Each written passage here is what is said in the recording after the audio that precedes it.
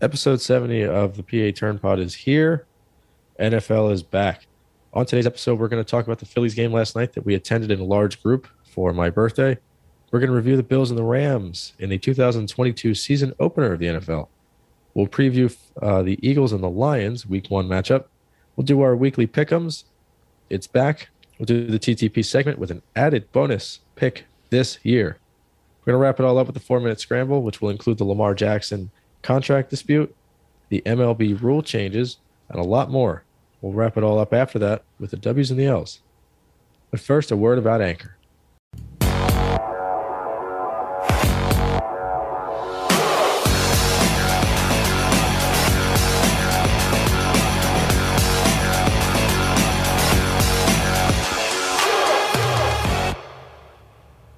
Hello, everybody. Welcome to episode 70 of the PA Turn Pod. Joined as always by Joel. I am Rob, and we welcome you to our first NFL Football Friday of the year. Episode 70 is here. Football's back. How are you today, sir? Doing well. Doing well. It still hasn't hit me that football is back. Maybe when I'm at work and I realize my ESPN app is just blowing up with notifications of every game getting a touchdown, then it will hit me then. And when the Eagles actually take the field Yeah, on the radio. But I'm doing well. How about you? I'm unable to complain. Unable to complain. I like it. It's been a good few days, and a couple more good ones coming up. You know, we attended the Phillies game last night. Nice group. We got Top Golf coming up tonight. I know you're in Jersey, but it'll be a good time. And then baseball starts this weekend for me. So, and football's back. So, nice little wraparound weekend for me. Nice little weekend for us. We got the football's back. College football is really starting to heat up. I got the hiccups. It's great. Unable to complain. Unable to, because there's too much air in my face. I mean, but we had to start with a tragedy apparently yesterday.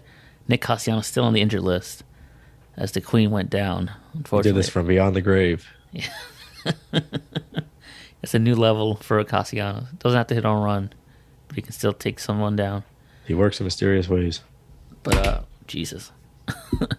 But in seriousness, the Queen of England, Queen Elizabeth, I think the third, the second. We really don't know. Something like that, whatever. But the Queen out there in the UK, Lizzie. yeah, passed away. Lizzo, Queen, passed away at 96, I believe. Wow, good for yesterday, I think yesterday morning our time. God knows over there in the UK, but apparently the whole world is rocked on that side of the world anyway. The Eastern Hemisphere, all of UK, all of Europe is just shook to the core. And there's a scramble topic on it about sporting events. We'll get to that later. But any thoughts on the Queen, on her passing? The Queen and I go way back. Really? To be quite honest with you, and I'm not saying this to be disrespectful, I wouldn't know her if she fell on me. So the Queen, it's obviously a much different, life is a lot different in these other countries and these other continents too. Mm-hmm. So that's a big loss for the world. But life goes on here. Yeah. My condolences to her family. I believe I saw a tweet, a picture of the guy that's taken over the king. And somebody said he's playing with five fouls too. So he might be next. But this woman, apparently by all accounts, was a very sweet old woman. And she lived through every World Cup. Did I read that correctly? Like, is that actually true, or is somebody being hyperbolic? Because 96. she's been alive for every Super Bowl, every World Cup, supposedly. Like, what's that? Probably like 40 Olympic games. Like, that's absurd. So she's seen a lot. And to live that long, whether you're a royalty or not, is very impressive. 96. That's a long time. Apparently she made an impact in the 1966 World Cup, so Is she playing it? I think she handled the trophy. I don't think She she must played not have it. made an impact then. But that's crazy. I mean, think about just from our perspective, how different the world was 10 years ago. Now multiply that by 9 for her, and the world has just changed so much since she was, an adolescent. And I'm sure her job and everything has changed in the time that she took over. So good for her. Our condolences to her and her family. For sure. She died peacefully, from what I read, which is always That's always a good ideal, sign. right? Yeah. She tells me that she probably was in her sleep or something, or or went without feeling any type of pain, which is good. Yeah, she had a good life, long, full of stories and whatnot, and grandkids and memories for a lifetime. So, rest in peace, Queen Elizabeth, at 96. Now, Queen Elizabeth II. now the Iron Sheik had something to say about this. He has multiple things to say He in general. he was not a supporter of hers. He said the only Queen Elizabeth he recognizes was Macho Man's wife. So, Oh, that's true. That's true. as far as we know, he doesn't believe in the Queen. So she's like Santa Claus to him. Well, I mean, he's not off though. I mean, there is one Queen Elizabeth in WWFE, and that is the Macho Man's wife. Miss That's fine. I thought she was Miss Elizabeth, not Queen Elizabeth. Well, in our eyes, I guess, yeah. she's a queen. Sheiky Baby is a good follow though on Until the Lex Instagram Luthor, machine. until Lex Luthor came in, And then now Lex Luger has no muscle mass left because he's not on steroids anymore. he is shrunk. Have you seen him lately? Yeah, he looks like Scream. When you when you eventually get to the A&E documentaries, they have a Macho Man and Miss Elizabeth, like this episode, and obviously they have Lex Luger in there. He is Yeah, he's fragile tiny. little man. Yeah, I saw a video of him in an autograph signing not that long ago. I feel for him. Yeah, I think he's on 5 fouls. probably. But our condolences to the royal family.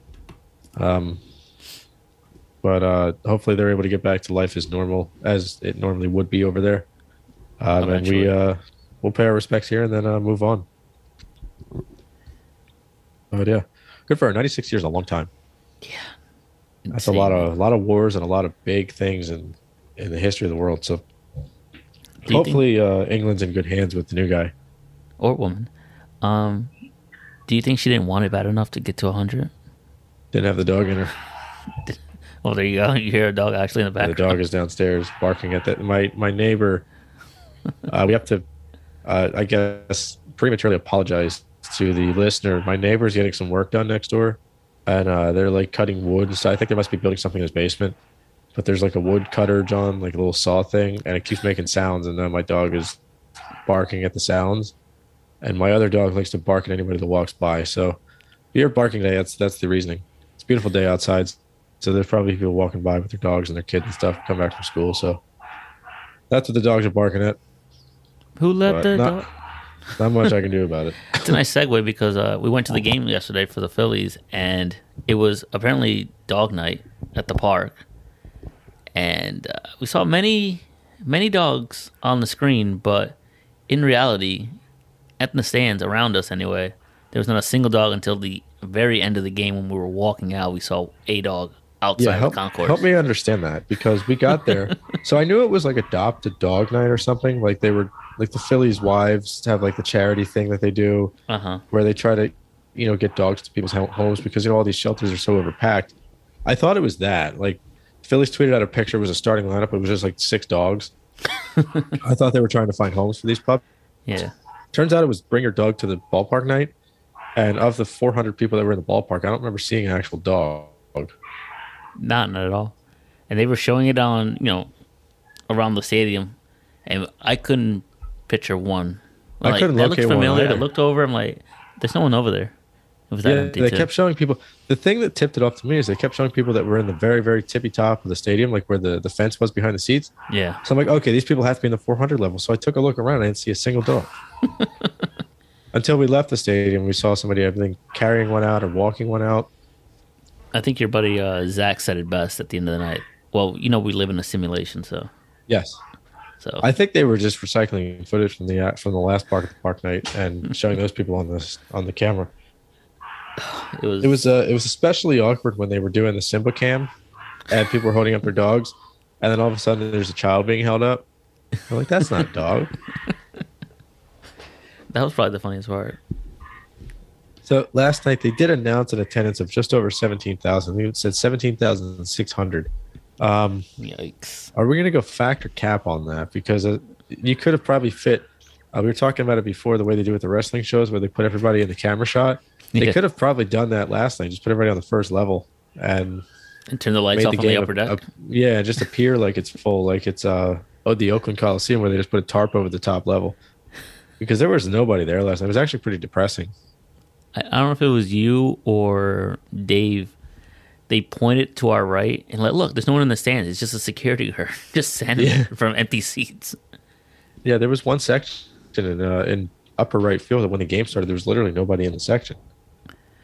I mean, the only reason there was one person there is because the A's security fumbled the bag, and now all around baseball they have to be security in every section to make Yeah. sure there's no They were activity doing going on. Bark at the Park night turned into doggy style night there, where people were just Right. doing it up in the top section. But yeah, it was a pretty good game though, all things considered. I mean, they got to Alcantara. Yeah, Now the Marlins got to Gibson early too, and there were three different times where I think at least two of us said this game's over.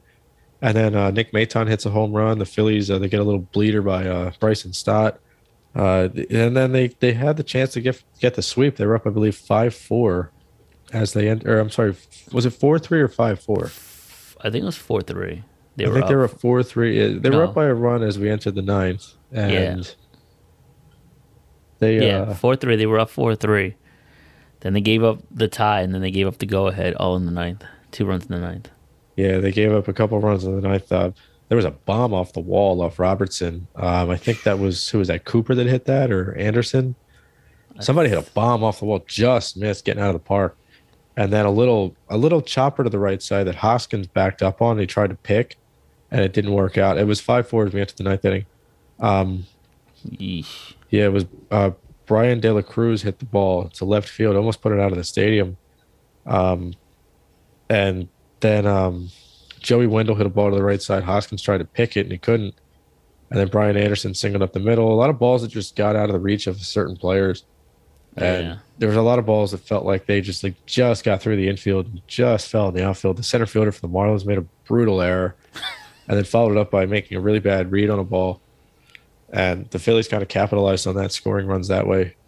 It was an awkward game. And I'm sure it wasn't a good viewing experience on TV with how many people were there. They probably blacked it out, honestly. Yeah, it was just weird being there. I mean, it was cool, like being around your friends and all, meeting them. Yeah. But it was just depressing. Yeah, we were like half the section. Like yeah, honestly. I turned to your buddy Dave. I was like, the 6:45 start is just brutal because it's empty. Yeah. And then after I think the second inning, like you saw people in every section like were filing in. Yeah. I'm like, all right, here they come, and then Yeah, they that's what kinda I just was thinking stopped. too. Yeah, It we got just to the stopped. stadium. There was no line to get in. And during the summer, I mean, we went to a handful of games together. During the summer, there was like a line out the door to get into the metal detectors and everything. Then you're walking around the concourse, it's pretty packed. On the first level, it was packed, obviously. So when we got to the steps and the escalators and stuff, it thinned out. Then there was no line upstairs. My two buddies went the second we got there. We got there just in time for I think the end of the top of the first inning. Mm-hmm. I think two of my friends went straight to the crab fry line, and they were back by the time the Phillies were hitting. Yeah. And then we ran up and grabbed food. I think we missed maybe half of an inning. Yeah. And there was no line anywhere. The bathroom there was no line there. It was very different. I mean, I've been to games before, and I'm sure you have as well, where the Phillies were bad for they had like 3-4 years in a row where they were just like kind of lifeless, and there were still people there. And I think you're probably right. The 6:45 is just a weird spot, especially second week of the school year. Mm-hmm. They're playing the Marlins. It's not like they're playing the Mets or the Braves or a team that'll come and bring their fans with them. And there are a couple like local guys on the Marlins, so maybe there was some family there for them. But I mean, we're just over 2 months removed from when they sold out the park against the Cardinals, and to do that last night was pretty bad. It was. I think you said it as well. Like, I don't think we were even supposed to be here. It felt just weird just being at the ballpark. It was awkward when they had 2 strikes and we're telling everybody to get hyped up, and we're just like, are we supposed to be quiet? Like, it feels like we're at a golf match. It was sad when they kept saying when 2 strikes were like, make some noise. And I'm like, if I make some Yeah. noise, the person in left field can hear me. Yeah, they might wake up. You could hear the bullpen, the glove in the bullpen popping. Honestly, you can hear people cheering in the right field when the Marlins hit a home run, and Philly fans were begging the person to throw it back, but they were clearly Marlin fans. You Yeah, can kind of hear them just yeah, that was chatting pretty away. funny. Yeah. But the sound of Nick Maton's home run, Oh my god. first pitch, I was like, "What?" My head turned. Like, what happened? Yeah. Shit was gone. I'm like, this kid had Yeah, power that behind ball him was with 2 outs. absolutely crushed. With 2 outs, he first pitch just hacked it. That's what got the Phillies up one score, 3-1 at that point. But yeah, I mean, another blown save. I mean, Knable's not there to blame, and Dominguez is still out. I think Coonrad. Is that his name, Coonrad? Coonrod. Coonrod, excuse me. Yeah, he comes up and just blows the save. At that point, I'm like, ah. And your buddy Dave, who admittedly said he has never been to a Phillies game where they won. We jinxed it numerous times. And then your girlfriend goes and says, "Oh, you know how it is on the ninth. The Phillies are going to lose." And the very first thing happens, boom, blown save, immediately, every time, without fail. So, I posed a question here on the rundown: is it time to panic for the Phillies now with the Nationals coming in today, tomorrow, and Sunday? And they've been, I wouldn't say red hot, but they've been playing pretty good baseball and scoring plenty of runs. They just beat the Cardinals on the road, I believe, 11-6. And the Cardinals are a wild card team, or no, division team, excuse me. Is it time to kind of start worrying about this team, especially with Harper really not looking like himself at all? Even with that empty ballpark with no expectation, he still really didn't hit the ball well at all. Yeah, he doesn't look like himself right now. I don't think it's panic time, but the concern meter is certainly pointing up a little bit. Yeah, it is a little bit of a break this weekend. Not to call the Nats, a bad team, even though they are pretty well under 500. But they do get a little bit of a break in the schedule before getting some more difficult matchups coming up. So I wouldn't panic until maybe they look flat against the Nats. Tonight's a good get-right opportunity because they face Patrick Corbin, even though he has had a couple of good starts in a row. Mm-hmm. I think you mentioned he has, before we started recording, he has 2 consecutive quality starts. So maybe he is a candidate to kind of shut him down. But Syndergaard and Corbin, hopefully Syndergaard can be solid, a la his second and third starts with the Phillies. Hopefully Suarez is back to normal tomorrow, and then Nola Sunday. At the very least, they should win that game, even though they have been kind of squandering some opportunities. By the way, last night broke a 9-game winning streak in Phillies home night games. They had won 9 consecutive games out of the lights at Citizens Bank Park. Really? Leading into last night's game. So just gross. I guess they have a chance to start a new streak tonight. Hopefully that's the case. The good thing with Thompson, and I was talking about this, I can't remember if it was with you last episode and or last night with you and everybody, they have kind of bucked a little bit of the trends that they had prior to Thompson with Thompson. Like the slumps don't feel as long. Yeah. The losing streaks don't feel so bad. The games themselves, they're winning games that they otherwise would have lost. Yeah, we talked about it last night at the park. So I mean, at the very least, a game like last night won't demoralize them. And they have such a talented team. Like, I do think that in some ways, as fans, we have a tendency to overrate our own team sometimes. But I mean, just looking at the Phillies lineup on paper objectively, like 1 through 7 is like very, very talented. You could argue 1 through 8 depending on where Segura hits. And even Marsh is pretty good. Like, they have a good team. So if one guy's not hitting, another guy should pick them up. And that happened last night with Maton. Yeah, and they squandered the opportunity. And this would be a lot different. The tone of this conversation would be a lot different had they held on and won last night, too. Yeah, honestly. We're talking about how they took care of business against the Marlins. They beat Alcantara once again. With Gibson struggling early, too. Robertson came in. Gibson looked pretty bad early. So, yeah, I think it is sometimes about process versus results, and obviously the process in the ninth inning last night was not ideal, but they put themselves in a position to win, which in years past they weren't doing that in close games. They were either fighting from behind the whole time or losing the game, never actually having control. So at the very least, it felt like they had a chance to win last night, which is something that's important. So if they can just do that this weekend against the Nats, put themselves in positive positions to win, and then execute after that, it'll set them up for more success once you get a Dominguez back or an Eflin back or whoever else is out there that's coming back. If Camargo comes back up or Derek Hall. So the reinforcements are on the way. And I just hope they don't play themselves out of contention prior to the returns of Dominguez and who's the Wheeler and all those guys. And what's your take on the kind of limping into this series against the Nats after last night's loss? I mean, they've gone through this before. Like, they'll win a couple games and then they'll drop the last game of the series and then drop 3 straight for the next series and then bounce back. I mean, I think it was the what was it? The Pittsburgh series. They were up. I Yeah, think they won 2 out of 3. they won 3 out of 4 actually. 3 out of 4. Excuse me. They go to Arizona, drop the first 2, win it, the last one in like 18 to Blew them 1, out. Yeah, blew but them then out. drop 3 straight against the Giants, and then come home, beat the Marlins, then drop this one. It's a Yeah. trend. They go up and down, up and down. It's a little bumpy right now. Yeah, and And it's weird. but we just finished the Marlins series. We got the Nats coming in. Let me look at the schedule. We had the Nats coming I'm in. doing the same exact thing right now. Oh, look at Nats, that. And then they go back down to Miami. Back to Miami, and then Miami, 3 games with Atlanta. That is just death right there. So if they can't handle business in Yeah. these next 3 series, it's looking rough.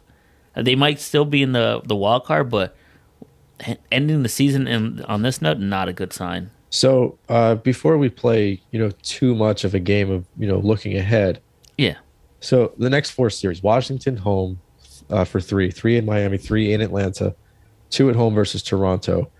That's 14. I'm sorry, that's 11 games. So 3, 3, and then 2. 5 of which are at home, 6 on the road. How many of those 11 do they need to win for you to feel confident and comfortable? I mean, I think at this point, a lot of people just have them making the playoffs. I believe Fangraphs had them at like an 88% chance to make the playoffs, and Baseball Reference has them in a similar ballpark. How many games do you need to see them win to feel confident moving forward? Because I think the playoffs are kind of, not going to call it foregone, but they really need to fall off the table to not make it. But just to feel comfortable with this team, what do you need to see? Out of this specific group of the next 11 games, I would say 6 to 7.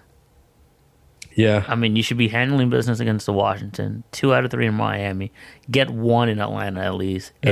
And split Toronto. exactly. Yeah, my thought was you got to win 3 out of the Atlanta and Toronto 5 to make me feel good. I think there's a realistic chance they split with Toronto and then maybe take 1 out of 3 in Atlanta. But if they can take 2 out of 3 in Atlanta, or or take both at home against Toronto, kind of give them a taste of their own medicine because they beat them twice up there. Then if you win 4 out of 6 against the Nats and Marlins, that makes me feel pretty good. Yeah. Now, if they split the first 6 and say they take 2 out of 3 in Washington and 1 out of 3 in Miami, I got to see something in Atlanta to make me feel a little bit better. And sometimes this team gets up for the big games. But sometimes they really are blown away by good pitching. And if they run into, Some Fried matchups, and too. Strider and Morton down there in Atlanta, then they could be doomed.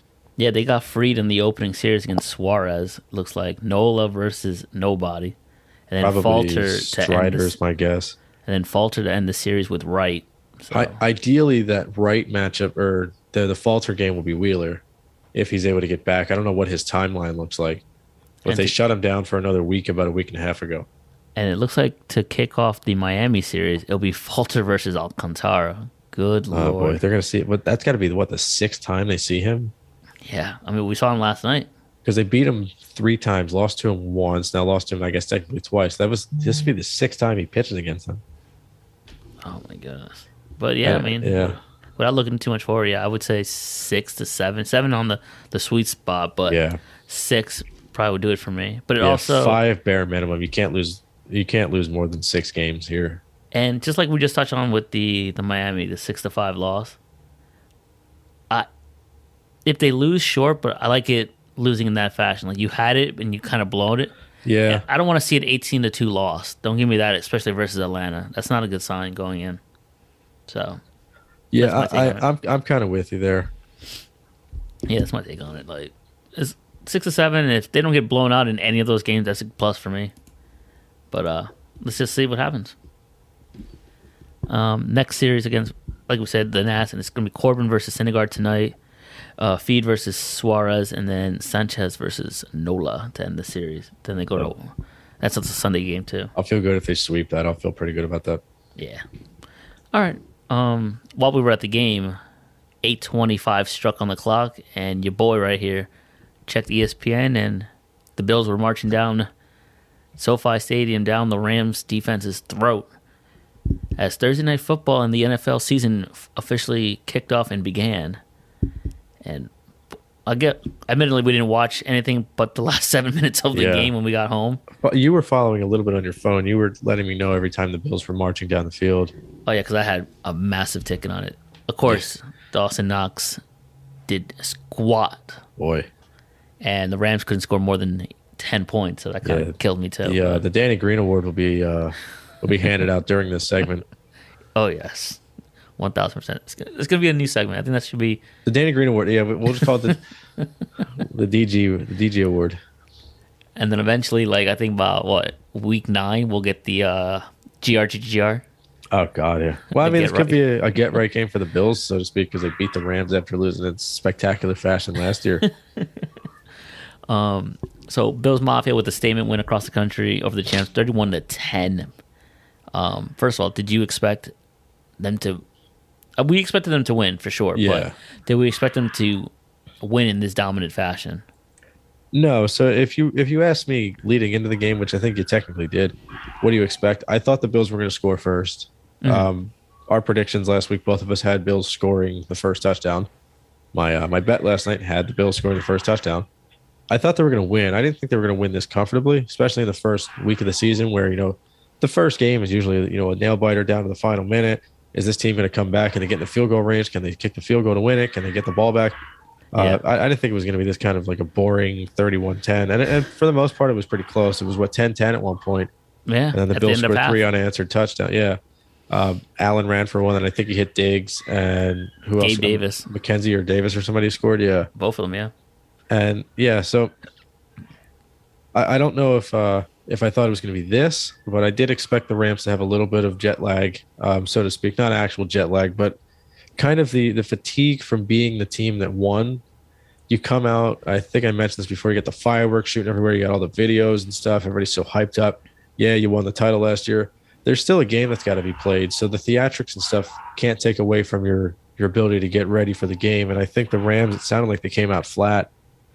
Stafford was sacked 7 times. They just couldn't get anything going on offense. Stafford was throwing the ball to everybody that was white. And Yeah. Allen seemed like he was on his game. 5 incompletions. He almost threw for 300. He did have 2 picks, and Stafford had 3. But it seemed like Allen had a pretty good game. He had the most carries on the team, most rushing yards on the team. He's kind of just doing it all. Yeah, he's looking like the MVP, looking like basically the next coming of Patrick Mahomes in terms of the face of the NFL. I mean, I think the Mahomes thing is wearing off. Like, we're getting a little tired, just like you mentioned yesterday or the day before with Aaron Donald as the defensive player of the year. It's like, all right, A little bit of fatigue there. we already know what we can expect from you. I It's almost, expected him to win it's as almost well. like the LeBron effect, where you're just like, all right, we just Yeah. expect this. We know you're going to be fine. We know you'll be great. Let's talk about the other guy. Exactly. I expected them to win as well. Didn't expect them to win 31-10. Not at all. If anything, I expected them to come a little shook because you're on the road. God knows how when they got to LA, jet lag and whatnot, time difference, if that's even a thing. Yeah. And then obviously Rams are playing with house money. You're the champs. You're at home. Let's go and play. But I think you're right. Adrenaline dump did play a factor. And I think it was more alarming. Give all credit to the Bills defense. They did what they did. They got to Stafford often and early, 7 sacks. They picked him off 3 times. But it's alarming that the defense of the Rams all offseason, the week preparation for the Bills team, and they only can muster up 10 points. Yeah, you got a whole offseason to prepare for this. I know it's a little bit of a new look offense. Akers is going to be more involved. Bringing Allen Robinson, you lose Robert Woods, and Odell Beckham, and all these guys, but 10 points is pretty pathetic.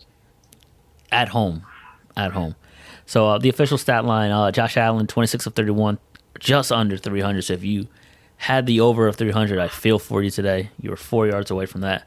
He threw 3 touchdowns, 2 interceptions. As Rob said, he pretty much did everything. He carried the ball 10 times for 56 yards and a touchdown. He led both in carries and yardage and tied for the longest rush of the game for the team.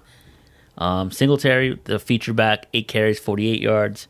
Stephon Diggs, if he's not, I mean, we mentioned he's like top 5 wideout. Put some respect on this man's name. He got paid in the offseason, and look at it, paying dividends. 8 receptions, $122 and a touchdown. Gabe Davis, first touchdown of the game of the season. So put that on your Jeopardy quiz box. First touchdown of the NFL season of the 2022, Gabe Davis. 88 yards. Who was it last year? It had to be Was it Tampa, Prescott? right? It was whoever Prescott? scored. It might have been. if Prescott does a rushing touchdown, that would have been awesome. For the Rams, Matt Stafford, not so hot. Most of these are kind of garbage time stats, as he was down pretty much the entire game. So it was 29 of 41, 240 yards, touchdown, 3 picks. As I mentioned, sacked 7 times, opposed to Allen only got sacked twice. Henderson, don't know who that is, but I guess he's now the feature back with 13 carries, 47 yards, 5 receptions, and 26 yards. But Cam Akers, MIA, with 3 carries, and guess how many yards, Rob? 1. Wrong. 1 too many, actually. Oh, wow. 0. So he gets the Daniel Richard Green Jr. award for this week off the rip. For this game, anyway. The part of Daniel Green Jr. will be played by Cameron Akers with his understudy, Dawson Knox. Right. Oh, Dawson Knox actually made, 4 more yards than he did? So, yeah, 1 to catch, qualify? 4 yards. So, because he ended up with 5 yards, but if he had 1, it would have been all right. Tyler Higbee, tight end, 5 yards. 5 receptions, 39 yards. Cooper Kupp, of course, he's going to do what he does. 13 receptions, Had the ball buck to 28. him. Yeah, basically just they need help because he can't do it all season because his body's going to get wore down real quick. They picked up Allen Robinson, and he can also be mentioned in the DRGR award with 1 reception, Rob, for 12 yards. Bad. On 2 targets, mind you. 2 targets. That's insane. No punts for the Bills. Do you have a story or summary of the game that you can kind of wrap it up all in, I guess, a sentence or a phrase or just one word? I guess just the Rams came out not prepared to play championship football, and the Bills came out they smelled blood and they took advantage. For me, it's too early to say it, but Bills Mafia, they're here to play. They're here to play. They're going to be a force to be reckoned with throughout the NFL season. Anybody that goes into Buffalo, especially, so it's going to be like Green Bay in the snow. It's going to be Kansas City at Arrowhead. It's going to be electric out there in Buffalo. What's next for both teams? The Bills turn around and host Monday Night Football at home against the Tennessee Titans. And hopefully Malik Willis starts on that game. I didn't know that it was a Monday Night Football because the same night as our venture to the Link when the Vikings come into town, and it's only an hour apart. I don't know how you feel about that. I like the doubleheader, but I like the West Coast East Coast matchup.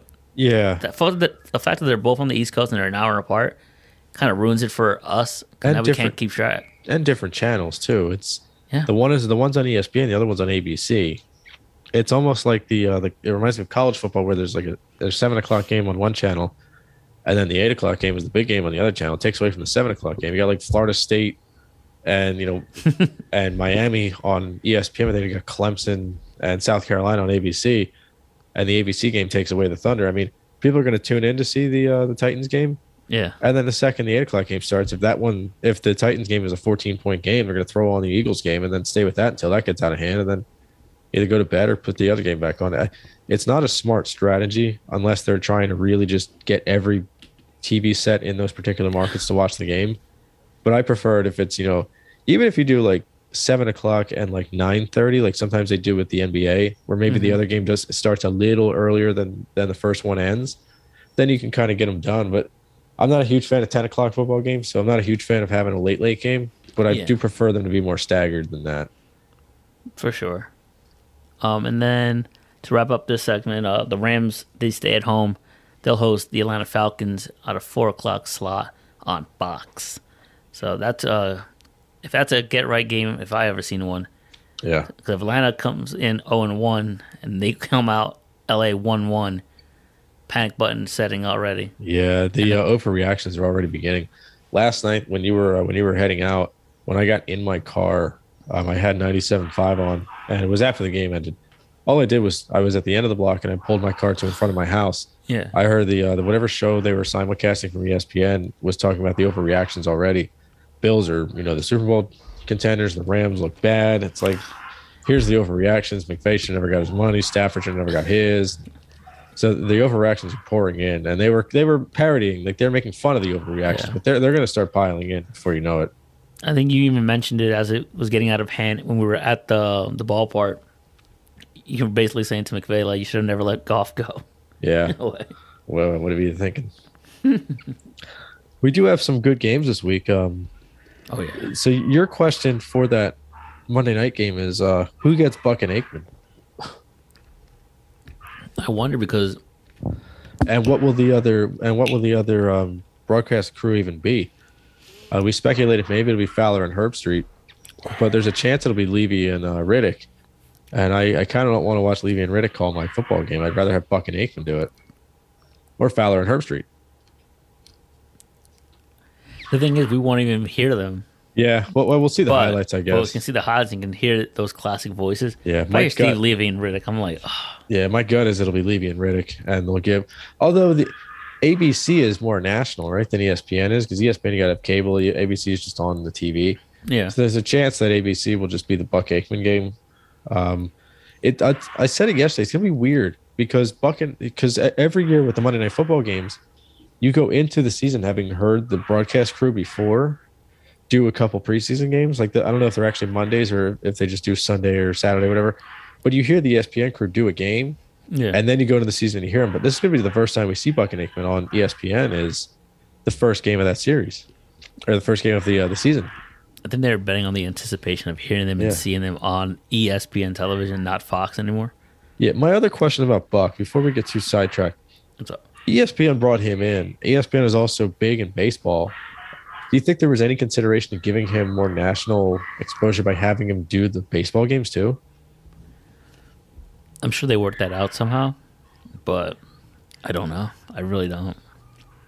What do you think? It's a good question. I don't know. My guess is he's probably just going there to do football, but I think that's part of it because he did have that issue where he couldn't speak or he had like a sore throat or whatever, and he's getting up there in age. So yeah, he's a little older. He's not old, but he's getting up there for sure. So it does wear on you, especially with the traveling across country, late, red eyes, prep. I think it's time to like reel it back. I'm sure he got paid a bag for this handsomely, gig. yeah. So just to focus on one, especially. Yeah, that's true. And I mean, even what Herbstreit is doing is kind of unprecedented, where he's doing the prime game on Thursday, and then still doing his college games on Saturday. So that seems like a lot of work. So I'm sure Buck doesn't want to do that, but he'd be the perfect guy if ESPN makes a bid for more postseason baseball games. You already got the big voice in your booth. Yeah, I mean, I'm cool with it, but. I wanted to see who they transition with. If they do ESPN, but it's not Buck, I wonder where they kind of like plant their flag at. Yeah, it's going to be weird this postseason as well with baseball having Joe Davis be the guy that does all the Fox games with Smoltz. You're used to turning on Fox listening to the World Series, whether you like him or not. Buck has done the World Series since the early 2000s, and it's pretty wild.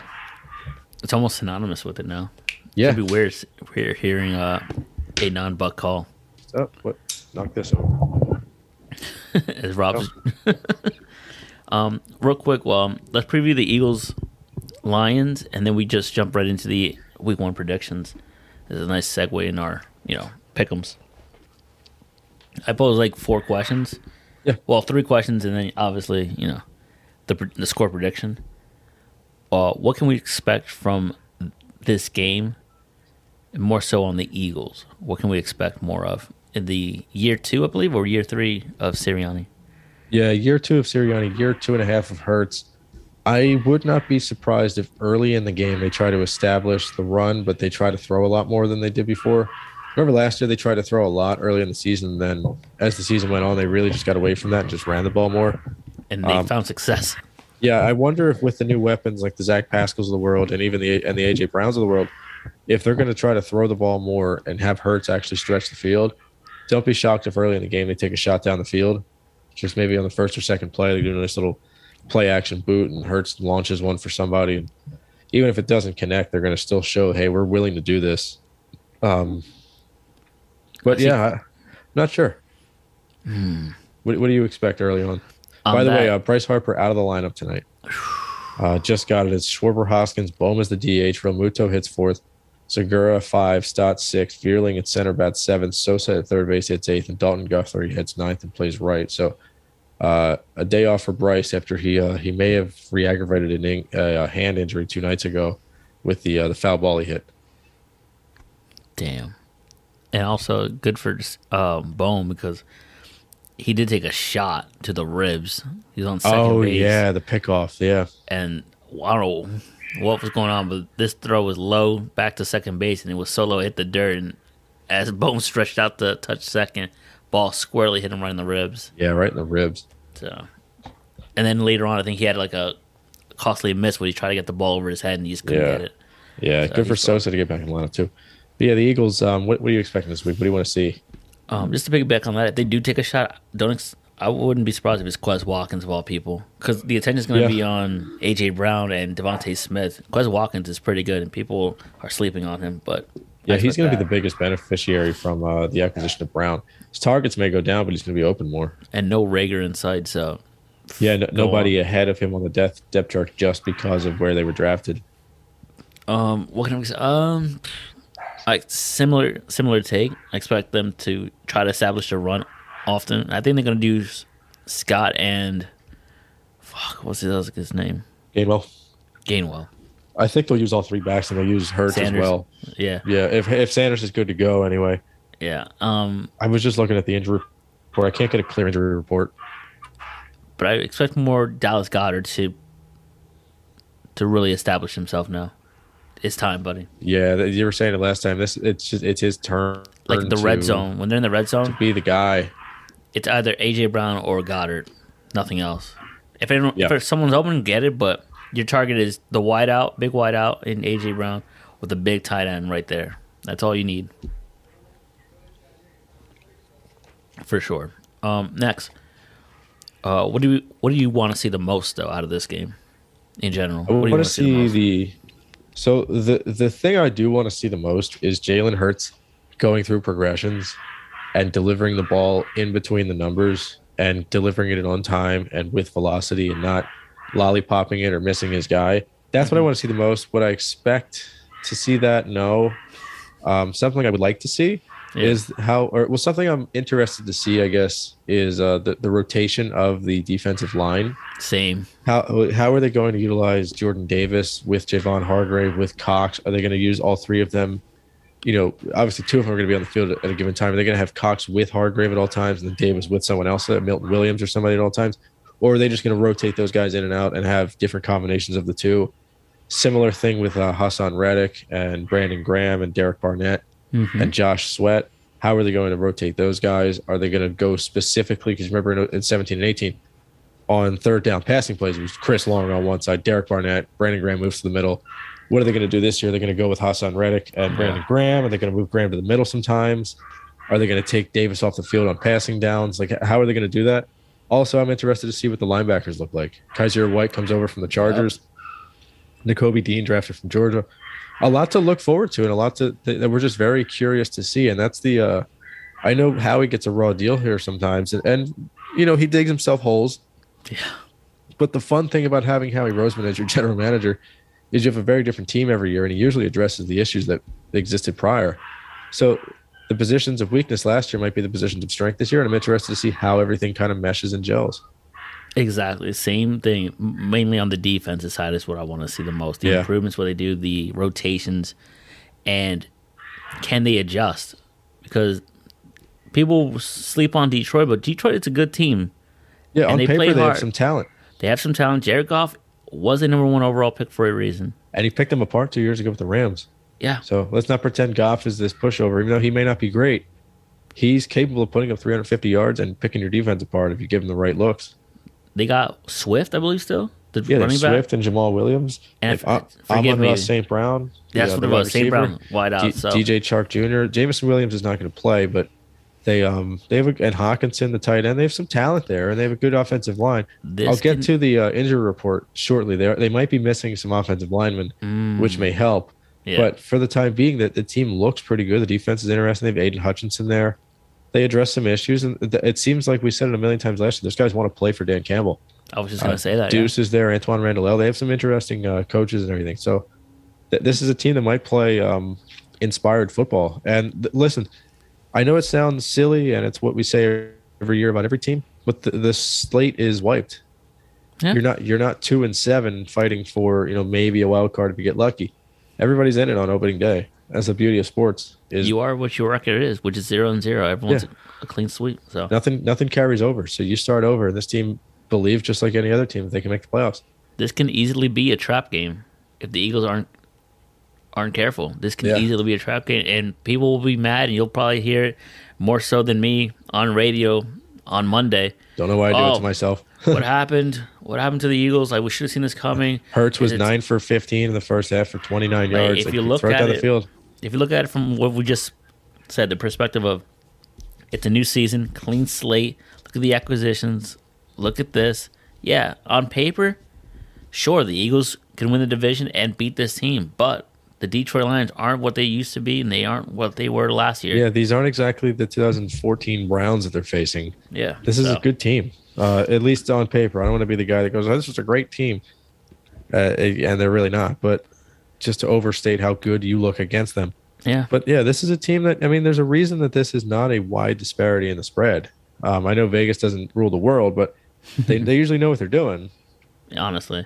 And this kind of always will piggybacks it. You just mentioned a bunch of players to keep an eye on as well. So, I mean, we can skip that as well. I would like to see how the receiving core and Jalen Hurts mesh well, because A.J. Brown's not your big target. Devontae Smith was your big acquisition in the draft last year, but now he takes a back seat. Quez Watkins moves up in the draft. I mean, in the roster. We'll see how that gels. Those are the players I'm looking at. The receiving core, what they do without the ball, what they do with the running game, if they can hold on a block and not cause fouls or flags. So I'm interested in seeing how that is for Jalen Hurts. Yeah, a couple of the players I'm looking to see.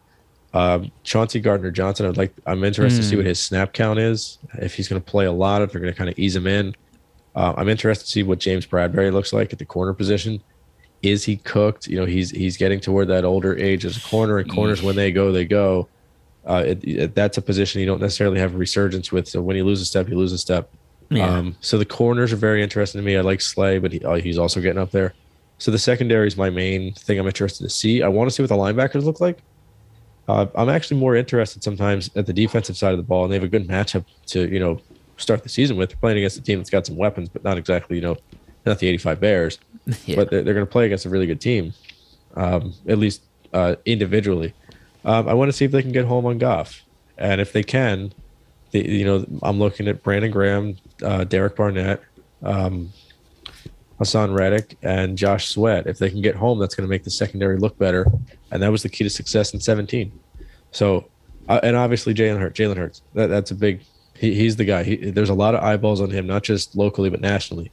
Yeah, the Eagles are the sexy pick for a lot of people to make the playoffs and make a run. And it literally, I think, aside from health and aside from maybe the coaching staff, it really does ride on his shoulders. And can he deliver a good ball? Can he throw the ball down the field? How are they going to use A.J. Brown? Are they going to use him kind of in the Alshon role where they just say, go up and get it? Are they going to put the ball in his hand and say, hey, make a play? Let's see how they integrate him into the offense. And if he's going to be happy, run blocking, 2/3 of the time, like the wide receivers had to do last year. So there's a lot to look at, and I'm very, very excited to see this game and kind of see what they look like. There's more optimism this year than last, and there's more just like what's going to happen this year than last. Yeah, for sure. I mean, I think I mentioned this a few weeks ago when we were ranking the quarterbacks. The Eagles will go as far as Jalen Hurts can take them. They can have all the wide receivers, all the upgrades on defense, but if Jalen Hurts can't get it done under center with his legs or with his progressions that you mentioned, this team is doomed unless Gardner Minshew, which is like the sexy pick to bring in the backup. Yeah. If he can maintain it. But if he comes in, it's basically because we lost a stretch of games that we should have been winning. And we're basically playing behind the 8 ball off the rip. That's another thing. The one thing I don't want to see this year is, and this is inevitable, I'm sorry, like the Chiefs are going to drop a game to some random team. The Pats are going to beat some random team. The Bears might, surprise the Saints or something. There will be games that you lose or you win that you shouldn't, but I don't want to see them go into 3 games this year and lose 3 games that they should have won.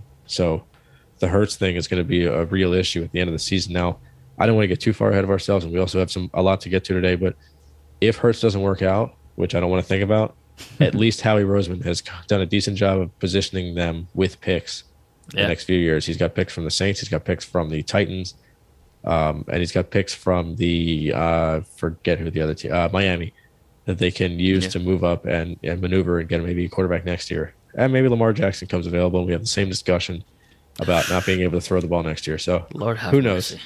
Lamar Jackson in an Eagles uniform. Oof. But on a wider scale, we do have a lot of interesting matchups in week one. Yeah. Just to kind of bullet point them like you did, the Dolphins, what are they going to look like? They take on the Patriots this week. We got Doug Peterson taking on Carson Wentz in Jacksonville and Washington. Baker Mayfield takes on his former team. Matt Ryan makes his debut. We got Russell Wilson's return, but for a different team. There's a lot of interesting stuff going on in football this week, and this is what makes sports fun.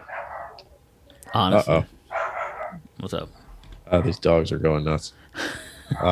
Lamar Jackson, Joe Burrow, and Justin Herbert are all due for new contracts next offseason now. Oh, yeah. I mean, I don't know what's going on here. It's a party in the first level, unfortunately. I'm sorry. That's all good. I believe Joe Burrow might get a contract extension somewhere mid of the season. Like, you'll just see it probably during the bye week or somewhere early in the season where he gets a contract, especially if they start winning. Lamar Jackson, we've already touched on it.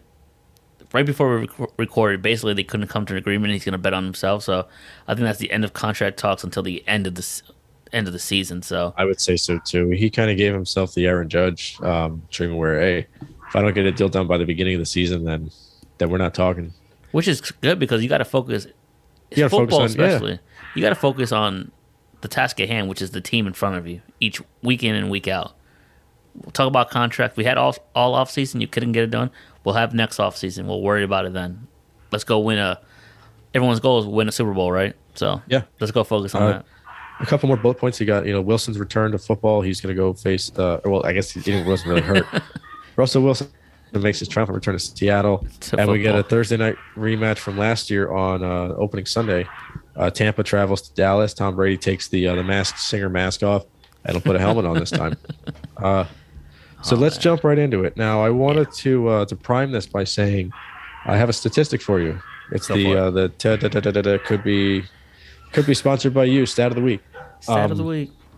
Since 2014, Week 1 divisional underdogs are 28-9-2 against the spread.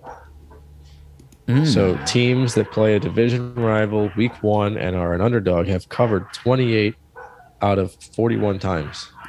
Or I'm sorry, out of 39 times over the last almost decade. There are 6 divisional underdogs this week, and we'll get to all of them shortly.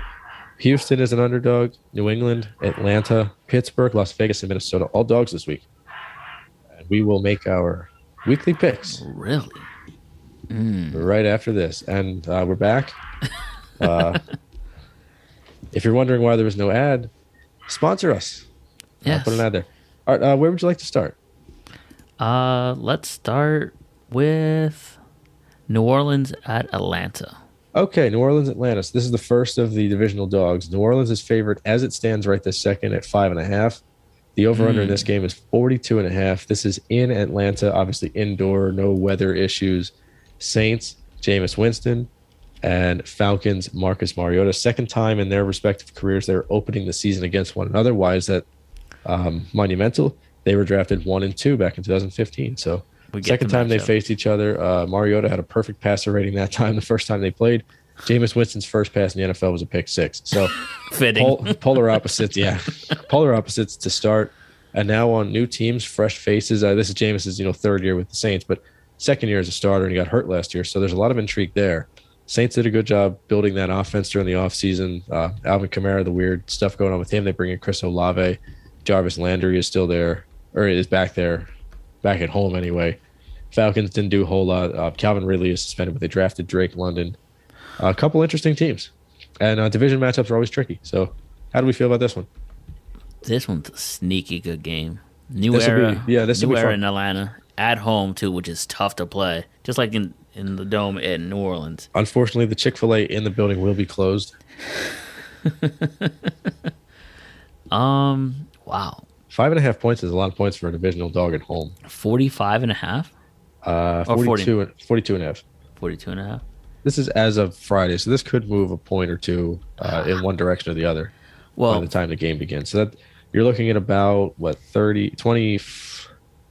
You're looking at like 26 to 20-ish. I guess I'm not great with math. Maybe 25 to 19-ish is kind of what they're looking at here. and for the sake of our lay the points or over unders, it'll be from today of the episode of recording. So Yeah. if it changes, it changes, but we're gonna stick with that. Give me the Saints. Who dat? Who dat? Yeah, I'm not going to overthink this one. I'm going to go Saints as well. Saints. I like New Orleans in this matchup. Do you need me to jot these down, or are you? I'll just edit it on the Excel. I already have. Okay. Don't look at the Excel. Okay. I have my picks there already. Perfect. I'll Next go one. New Orleans as well. Look for San Francisco at Chicago.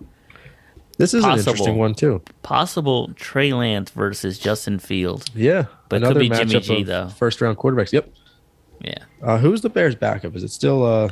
Nick Foles? No. Is it Andy Dalton still? No. I think Red Rifle signed somewhere else. Let me check that real quick. But I'm Yes. pretty sure he's not there. Folks, we do this every episode, and I am not ashamed of it.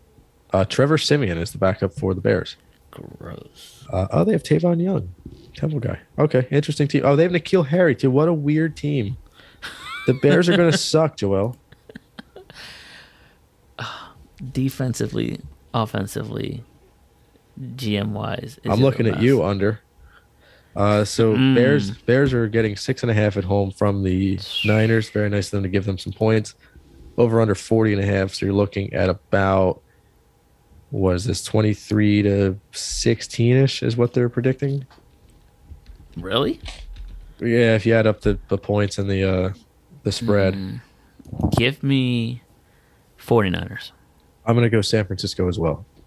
In the interest of us not picking all the same teams, at some point I will have to go against you, but those two games I think were a little easier. All right, here we go. Oh, holy smokes. I see a game I love. Oh, okay. Keep going. I'm sorry. Well, we know that you're a fanboy for Carolina, so we'll get to that in a minute. Okay, well, yeah, that's the one I like. Is it? They're home dogs against the Browns. That makes no sense. What? All right, Yeah. we'll get to that in a minute. Yeah, we'll get to that in just a second. Pittsburgh at Cincinnati. Joe Okay. Burr versus either Trubisky or Pickett. I have this one circled on the calendar. I think I told you the last 22 years, the teams that have lost in the Super Bowl are 4-18 against the spread in week one. Mm-hmm. And the Bengals are laying 6.5 at home against the Steelers, over under 44.5. That puts you at about 25 to 19. Is that correct? Right around that, something around there. Yeah. If you do the points, so the Bengals are laying almost a touchdown and almost a half an extra point against the Steelers at home. Bengals coming off obviously a magical season. Their fans happy to be back in the playoffs after a short absence. Yeah. The Steelers, a little bit of hope there now. They have a couple new quarterbacks. They lost Juju. They replaced him with George Pickens. This is fun, and this is a divisional matchup. Right out of the chute, we got some good matchups this week. Yeah, for sure. I have Bengals. I just think they're just more seasoned right now, and who knows? Maybe in the offseason, whoever is the starting quarterback for the Steelers, they worked on it. They have a game plan set to face this defense.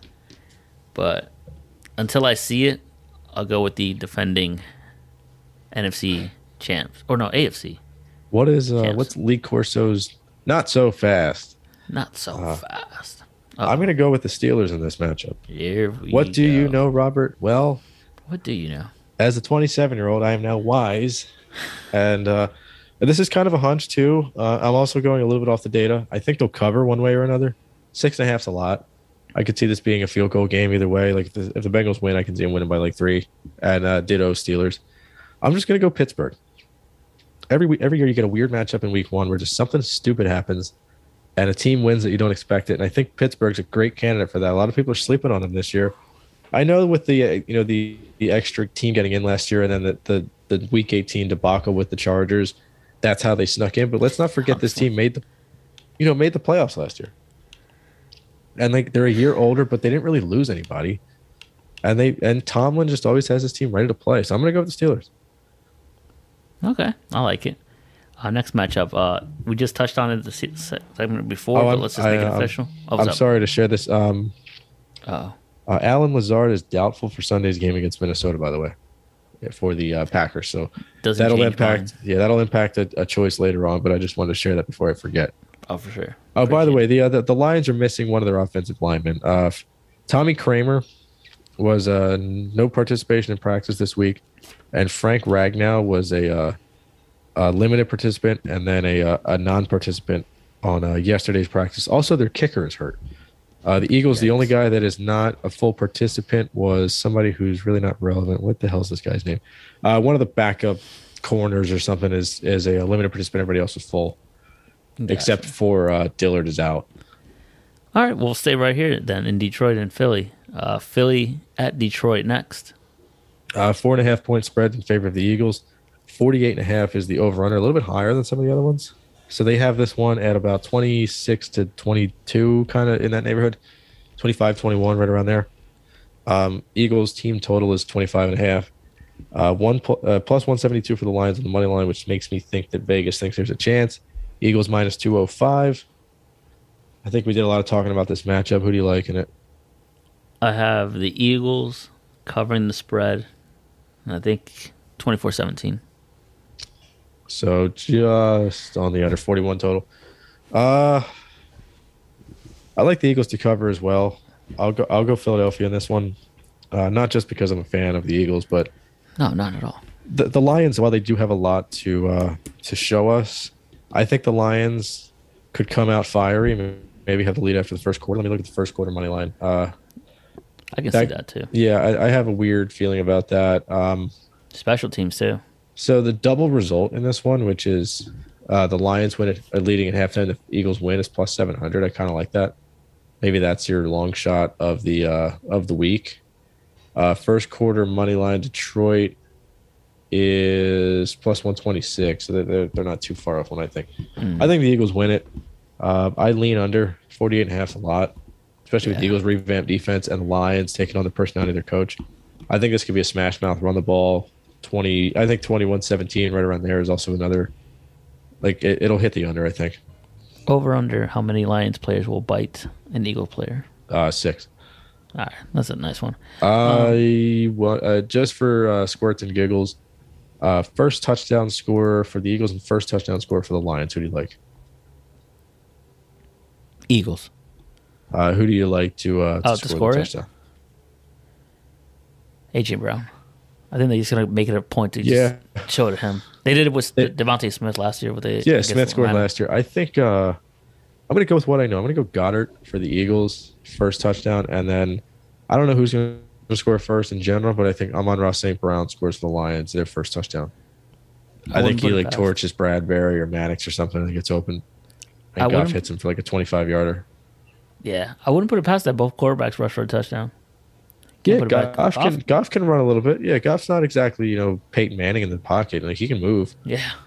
He's not Tom Brady either, but yeah, he can move. Just a little better. Here's one that I thought was interesting. New England heading down to Miami, another divisional matchup. Yeah. I believe Miami's favorite, right?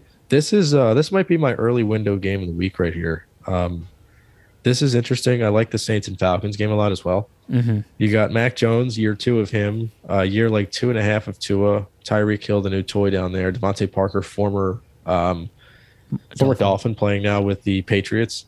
Patriots kind of went out and spent a bunch of money the last offseason. They kind of played it cool this offseason, but they still have an interesting team. Damian Harris, Ramondre Stevenson, good running back duo, a couple good tight ends. Jones, a year more into his career. Now he's got, 5 years combined between playing for Saban and Belichick. Yeah. If there's any combination of coaches that are better than that, I'd love to see them. And it's a do-or-die season for Tua. I actually do have a couple wagers in already for the season, and one of them is the over for Tyreek Hill. I believe it was 67.5 when I got it. I expect I don't know if it's going to be a big game out of him, but I expect them to feed him a lot. I have 63.5 for Tyreek Hill. at plus 115 or minus 115. So the Dolphins are 3.5 point favorites at home against the Pats. Minus 172 to plus 144 on the money line. 46.5 is the over under. How do we feel about this game? Because the Pats beat them last year in week 1 with the Dolphins as dogs. They were my first ever dog of the week, the Pats. I mean, I'm all on the Patriots. It's Bill Belichick.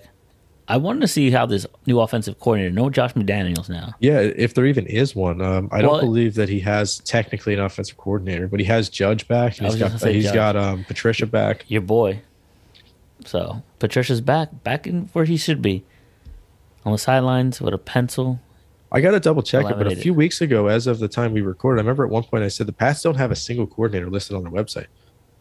But Belichick's lineup, no. I know that Steve Belichick is technically the de facto defensive coordinator, but they don't actually have one listed. So the senior football advisor / offensive line coach is Matt Patricia. The offensive assistant / quarterbacks coach is Joe Judge. Troy Brown is the wide receiver kick returner coach. They don't have a technically an offensive coordinator. And same thing with defense. They have Gerard Mayo and Steve Belichick listed as Steve just Belichick. Coaches, and then Brian Belichick is the safeties coach. Yeah, this is a very interesting team. Yeah, I'm with the Patriots on this one. I think I might be as well. I mean, this is interesting. Miami's like the sexy pick, but Tua, he can have a nice toy there, but his accuracy is trash. Yeah, and they've been using Mike Gesicki more often than not as an inline blocker. So I'm interested to see how it works with Waddle. Interested to see how it works with Hill. Interested to see how it works with Chase Edmonds. What the running backs are going to look like. And do you think a first-year head coach in McDaniels is going to beat Bill Belichick? Yeah, they asked him about that actually. Yeah, isn't Belichick like remarkably good against rookie coaches? Yeah, and I mean, Tua's not a rookie quarterback anymore, but he beats up on young quarterbacks too. I think the Patriots are a dark horse to make the playoffs this year. I'll tell you right now, if Miami beats New England, I'll put $10 down that Miami will be in the playoffs. I won't say the division, but they'll be in the playoffs, which is crazy because that AFC West is stacked. Yeah, and the AFC East could be sneaky good this year too. You might have 3 teams over 500. The Jets aren't going to be as sorry. Honestly, I'm going to go Patriots. Patriots. Is that who you like them too, right? Yeah. 46.5 puts it at about like 26 to 20 or 25, 22, something around there. About. Next on the docket is the Ravens in New Jersey to face on the New York Jets. I was looking at this one. 6.5 points is the spread in favor of the Ravens on the road. 44.5 is the over under. Very interesting. This is like 26 to 20, right around there. 25-19 is kind of what the theoretical score is. I'll give it. Lamar Jackson is going to play out of his mind. Hopefully, he doesn't play out of his mind where he gets injured, because that's another thing. Because he's trying to get a bag now. He's betting on himself. He's going to go for it. Yeah. Keep in mind, Zach Wilson is out until at least week 4. Exactly. Coach Salah is a good coach. He will get those boys ready. I like his mindset. So I listen, obviously, I told you before, to Michael Kay. Mm-hmm. And Don LaGreca, one of his co-hosts, is the pregame show guy for the Jets.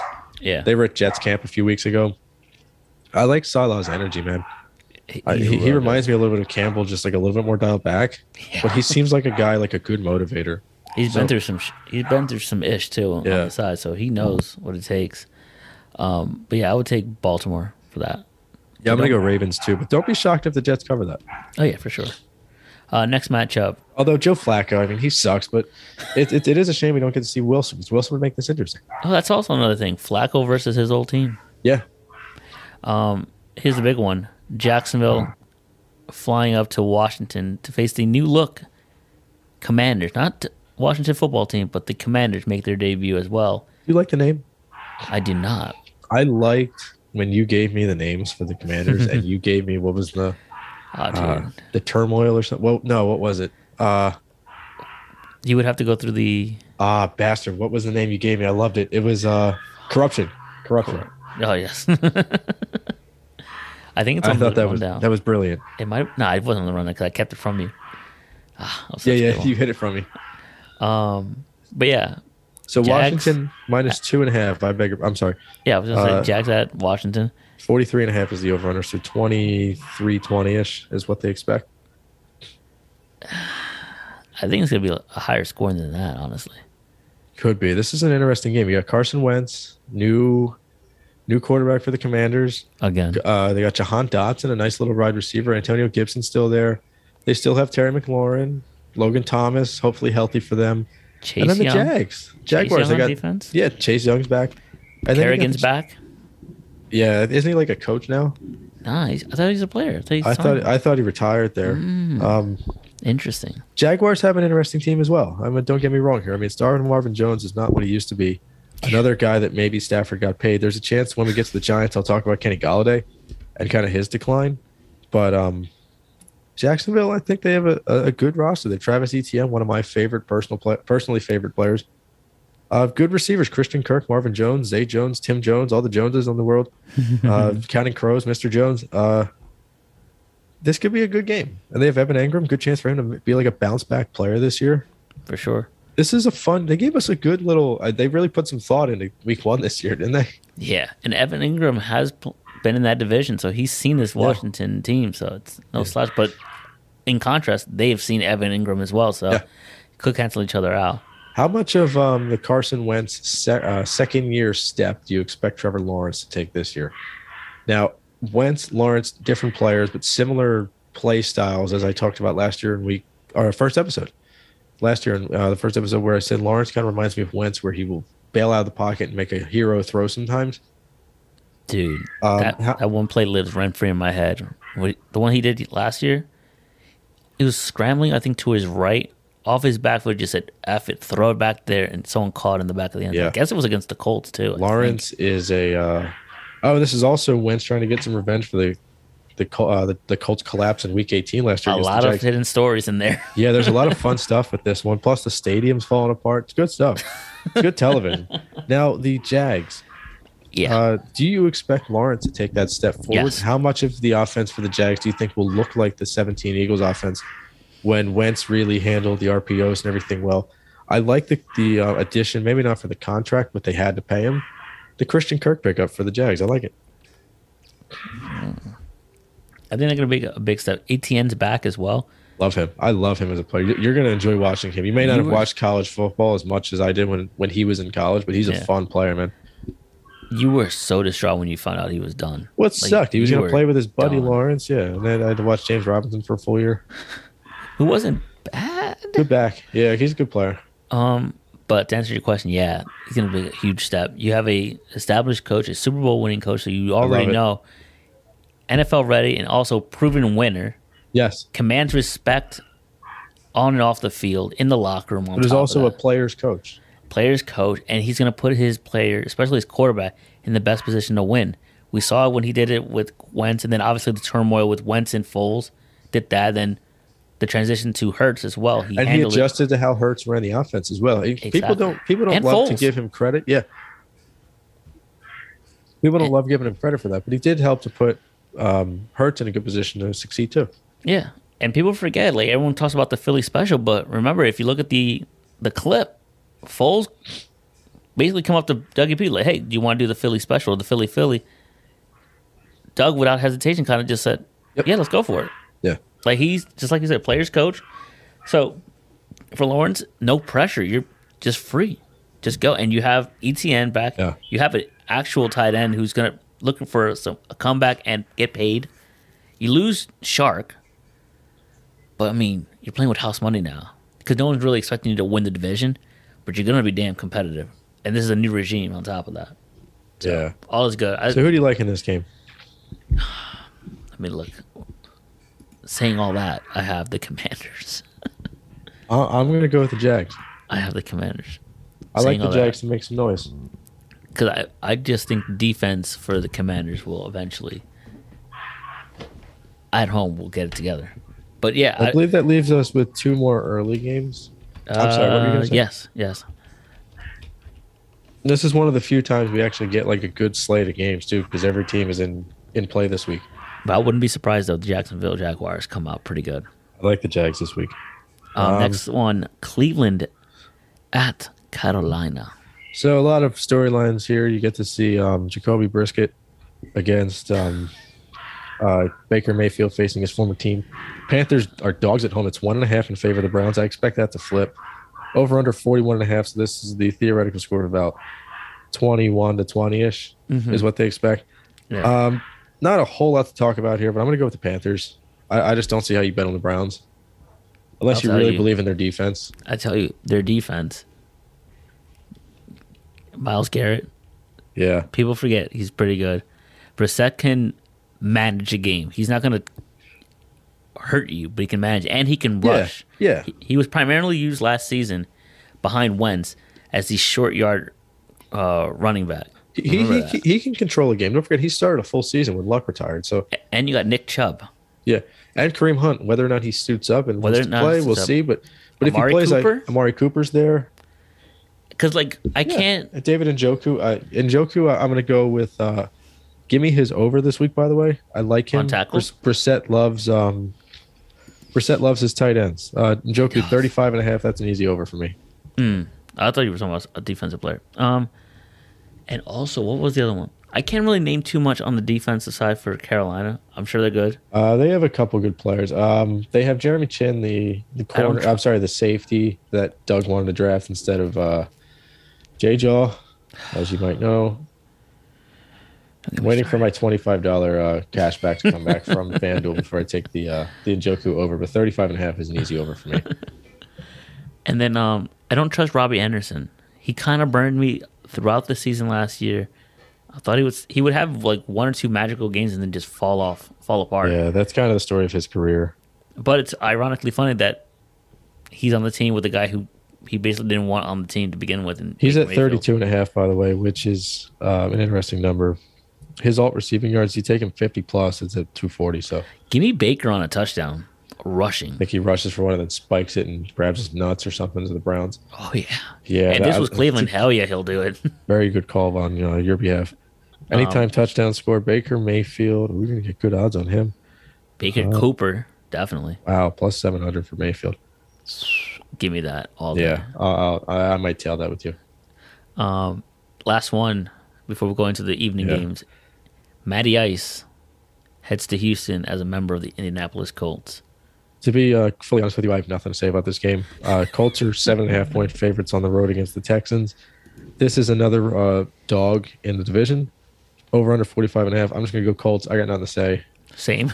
I'm more intrigued to see how Frank Wright utilizes this vet. Because he's gone through quarterbacks left and right. What the hell's at my door? I was the mailman. Sorry. But yeah, Colts all the way. All right, moving on. We got a package. The G-Men heading down to Tennessee. Saquon Barkley, healthy, ready to go. Danny Dimes kind of controlling that offense. We'll see how that goes. No Evan Ingram. Shepard is there. No A.J. Brown for the Titans. Derrick Henry's return. And Tannehill with a massive shadow and Malik Willis behind him.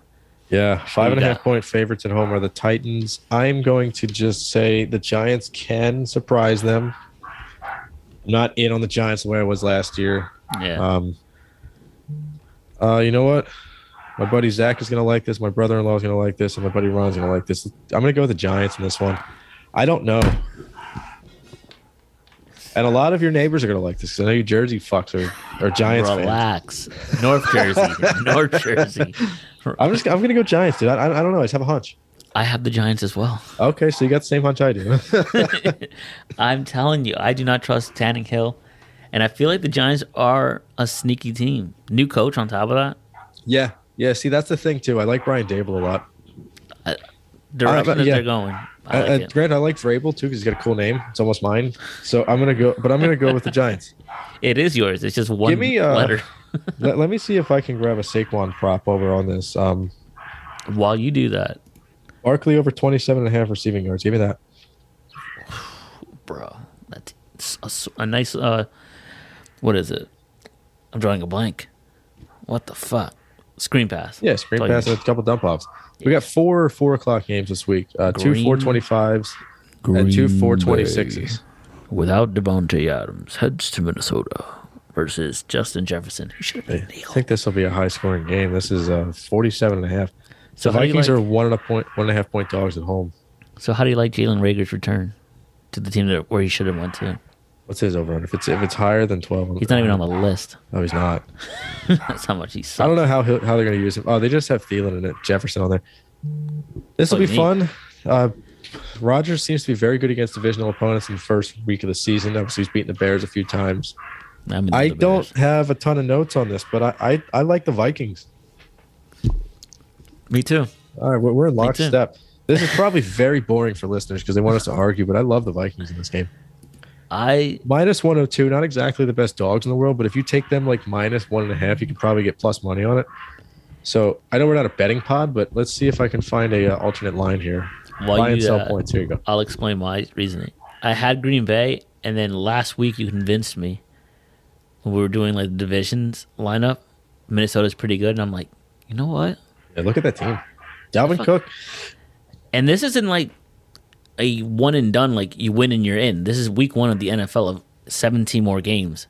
So they can drop this game Still get in. So I'll take Minnesota at Just home to start the season. Hell yeah, I'll take So this is weird. What's up? The Vikings are plus 105 on the money line. But if you take them Vikings minus 0.5 points, so to win by just 1 point, they're plus 100. What? And they're plus 1.5 when you buy and sell points. It's actually lower odds than if you take them just straight up. So I'm going to go Vikings. I think they're going to win by at least 2 then because that'll get me plus money. Plus 100 to win by at least a point. I like the Vikings in this one. Yeah, I like the Vikings. And then we're going to save the 2 best for last. I think it's going to be a close game, a thriller in Minnesota too. I like them though. That could be. You know what? Do I get the overtime prediction of the week? Because that's going to be my overtime prediction of the week. Vikings Packers goes to overtime. I can see that. Let's stamp it. I just threw my pen at the desk.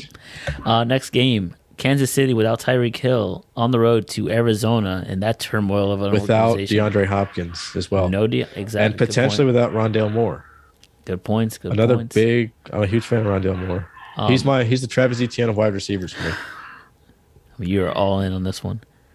This is gonna be a good game. A lot of fun. This is the highest total of the week as far as I can tell. 53.5.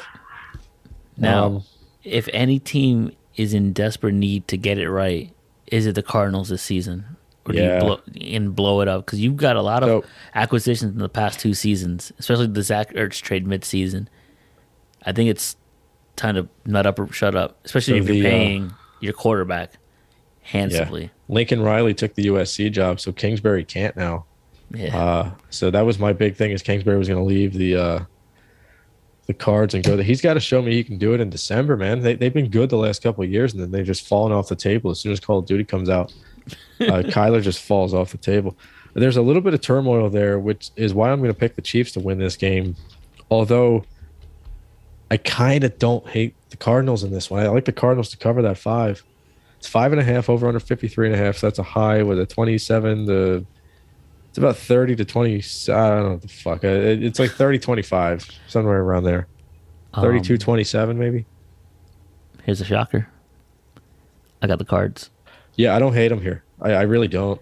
If people forget, they were scary good in the beginning of the season last year. Really almost to MVP for Murray, Coach of the Year for Kingsbury. Yeah, I'm with you. I'm reluctantly taking Chiefs in this one though.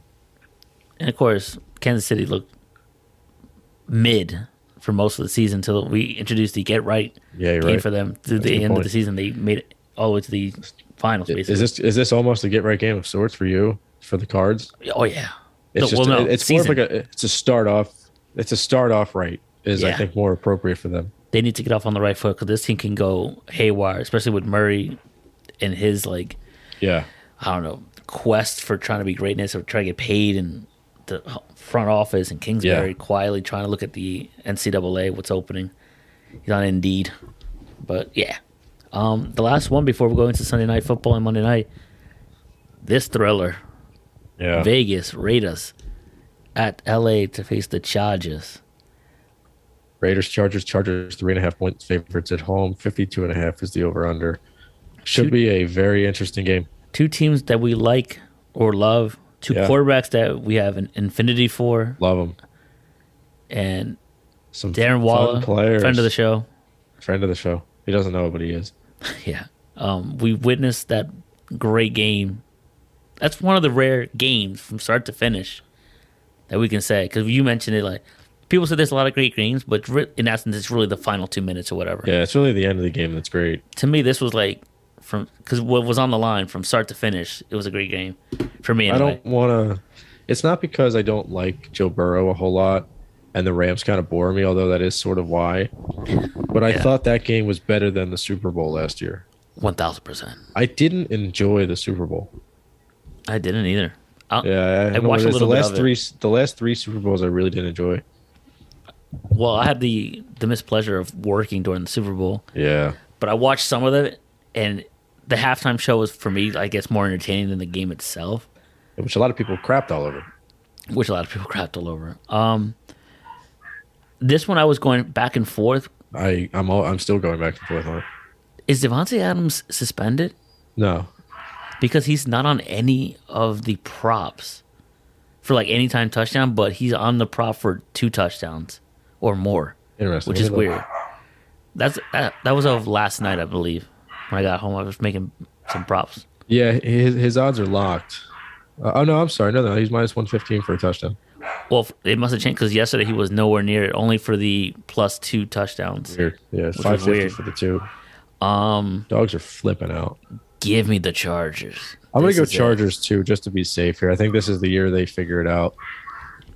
I'm not even doing that. I'm just thinking this is absolute revenge. No overtime. We're going to definitively run up the score if need be. Okay. We're making it official. So you think they cover? Oh, 1,000%. So we got one more game on Sunday. Cowboys at home getting 2.5 against the Bucks. 50 points is the over-under. That's about 26, 23-ish is about what they're saying. I like the under on that one. Yeah, I do too. Give me... I don't have a whole lot to say about this game, to be honest with you. The Cowboys are losing Cooper. Elliott may not be himself. Fournette, who knows what's going on with him. What's Brady's mindset going into this game? What's Julio Jones going to do? No Gronk, but they brought in Kyle Rudolph. I'm going to go Bucks, but I think it'll be on the strength of their defense. I think it's going to be a low-scoring affair, maybe like a 21-17-ish kind of thing. I don't know if that's low-scoring, but like maybe a 17-14. I'm going to go Bucks. I'm actually got 34-14. Okay, Bucks. I think it's going to be a little bit heavier. I think Bucks are going to win, cover. Yeah. I mean, Dallas, for all it is, they cannot be disciplined to save their lives. Yeah, and when it happens in preseason, it happens in the season. It's not one of those things you can just flip a switch and be fine. You know and this I mean? carried over from last season, and they still didn't fix it. So it's a discipline issue down there in Dallas. Right. And if anything, a get-right season for one man, and that is McCarthy. Yeah. You are on the hottest of hot seats down there. Hot seats, yeah. He's losing a lot of water weight sitting on that seat. And Tony Pollard. Yeah, Tony Pollard could look out for Tony Pollard. We got Broncos and Seahawks as our Monday Night Football matchup. We can skip that. Debut of Russell Wilson as a Bronco. Yeah. Debut of Buck and Aikman as the tandem on ESPN. Broncos minus 6.5, over under 44.5. Give me the Broncos and give me them big. Same. If anyone can make that game worth watching, it's those two, Buck and Aikman. Yeah. They can make it happen. Yeah, I don't like the Seahawks at all. They suck. All right, let's get into the picks. So the Trust the Pick segment, the TTP of the year. We're going to do a lock of the week, just win or lose, the team that we think is going to win. Money line. Money line straight up. It can be a big one. The dog, which is any dog you like, but you think they're the most likely team to win. Mm-hmm. The points, which is where either you're going to lay them or take them. And then we're going to go with one added thing this year is going to be a total, one over under that you like. So let's start with the lock. Who do you like this week as your lock of the week? Ravens, money line. Yeah, if we're going to go locks, I think the Broncos are probably my lock, but I'm going to save them for the points later. I'm going to go 49ers as my lock. Ooh. Against the Bears. And this is also a gate right season for me because for week one, I didn't do this part, and I suffered immensely down the stretch. All right, who's your underdog this week?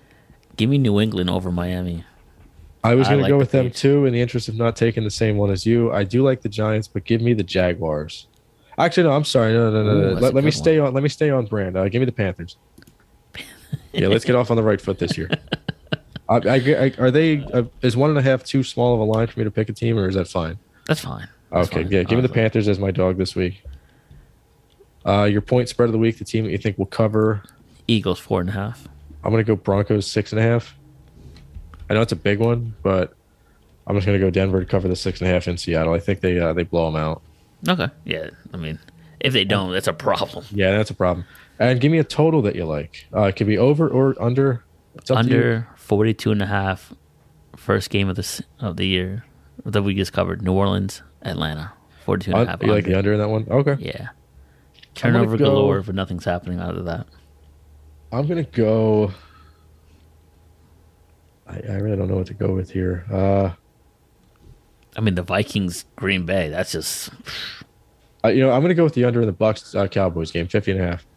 50.5. Yeah, I said it was going to be a little bit low scoring, and the Bucks win on the backs of their defense. So I may as well stick to what I said. All right. Sounds good. We have about 1, 2, 3, 4, 5, 6. No, 5. Yes, 5 mismatches. Okay, so you have one team. Everything And I have the- Okay, I like that. Not And then bad. obviously the TTP segment, we have 4 that we don't agree on as well. I'll prep for my winning speech next week. Yeah, I have a feeling I'm going to do poorly. All right, 4-minute scramble time, and then we'll do our W's and L's. Do you have any W's and L's this week? I have 1 W, 1 L. I don't know if I have any. It's cool. Let's go with. How many weeks have I gone with not a single one? All right, what I got 1 L, so I'll be ready for the L's. Whoa. So you want to go? Sounds okay. Yeah, they're fine. They're just barking at the sounds next door. All right. All right. Ready? Yep. I'll kick it off. And go. CM Punk, we talked about it 2 days ago on the podcast of his issues following All Out, the press conference and the fight. Well, now it's heavily speculated, nothing confirmed, but heavily speculated that he is on his way out of All Elite Wrestling just a year into his tenure with the company. Nothing's confirmed yet, of course, but if done with the company, was his 1 year return to wrestling and with the company a success, mid, or a bust? If I have to pick one, I'll go success. I think he did a lot for that company to put them on the map. Got a lot of eyeballs on the product. You can say it was a bust because he did poorly at the end there, but the fact that he came back and went to them is a big, feather in their cap. I know it For ended sure. poorly, but if things don't end poorly, they don't end at all. So I don't know. What do you think? I think success as well. It also incongruent. It also tarnishes his reputation and whatnot. 'Cause Yeah. everywhere he goes, it just ends poorly. It goes, yeah. But there's no denying that he is a draw. Yep. And he makes wherever he goes, they just instantly get more credible and better. So, Yeah. All right. John Tortorella spoke about not rushing to name a captain for the Flyers and has major concerns about the room. What do you make of this? Is this a good sign or bad sign? This was based off of a Sirius XM interview, I think in Philly. Yeah. I didn't listen to it, to be honest. But I just listened to a clip. That's the main thing that he said. He said there's a lot that he has to work on with the team, and he knows there's a lot that's got to be fixed. So, I who knows? and what was the question? Do I like it? Do you think it's a good thing or bad thing? Because there's It's a a couple good ways you thing. can look at it. Yep. Yeah. Good thing, tremendous thing, because he recognizes what's in front of him, and he has to figure out what's the cancer, what is the issue in that locker room, and probably the organization from top to bottom. And why would you name a captain off the rip? They got to earn that. Just because Claude Drew's not there, you don't just give it to the next guy who's been there. You got to prove it to me. I'm actually a fan of this. Some people look at it as a poor thing because he's kind of bashing his new team, but I kind of like the idea that he wants to go in and fix this. So, big ups to him. Next, UFC's 279 main event, which is actually less than 24 hours. It's going to be Diaz versus Kazmat Chimaev. Well, Kazmatsui? yeah, right. Well, they had the official weigh-ins this morning or this early afternoon, and one half of the main event came in 8.5 pounds overweight.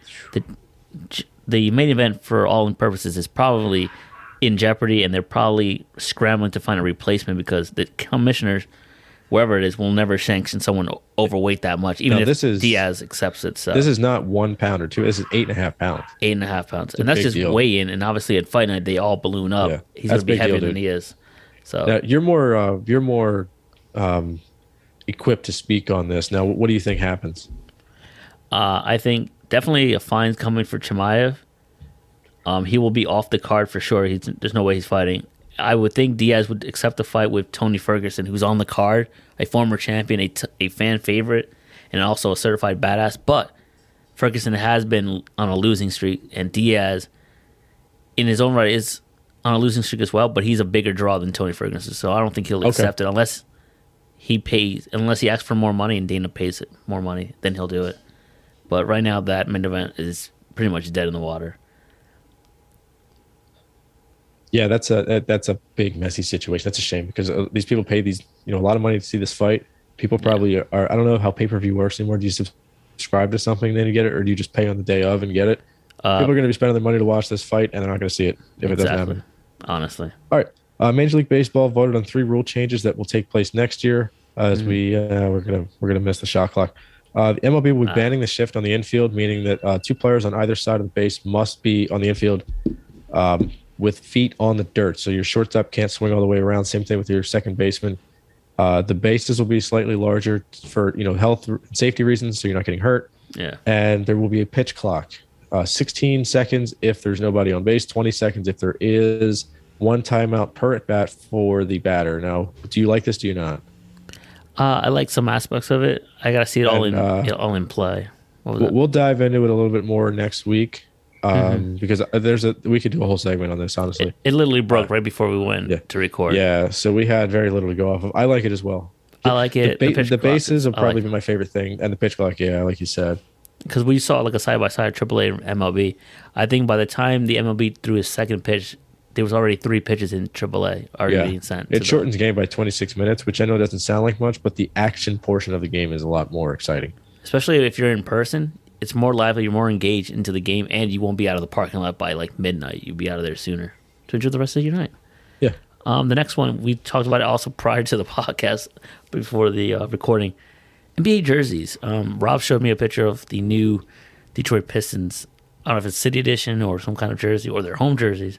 But it's kind of like plain Jane, just numbers, letters. Yeah, simplistic. Simplicity. Now, you pose a question, do you miss the old school where the horse was on the Piston jersey or the flaming basketball for the 76ers or the dinosaur on the Raptors? Do you miss those old school or do you like the simplicity of it? I miss the old school, but I understand why they're doing it simplistic now. It's easier to market. But I'm more in favor of the uniqueness of all the jerseys. Now every team just looks like the Clippers. Yeah, honestly. All right.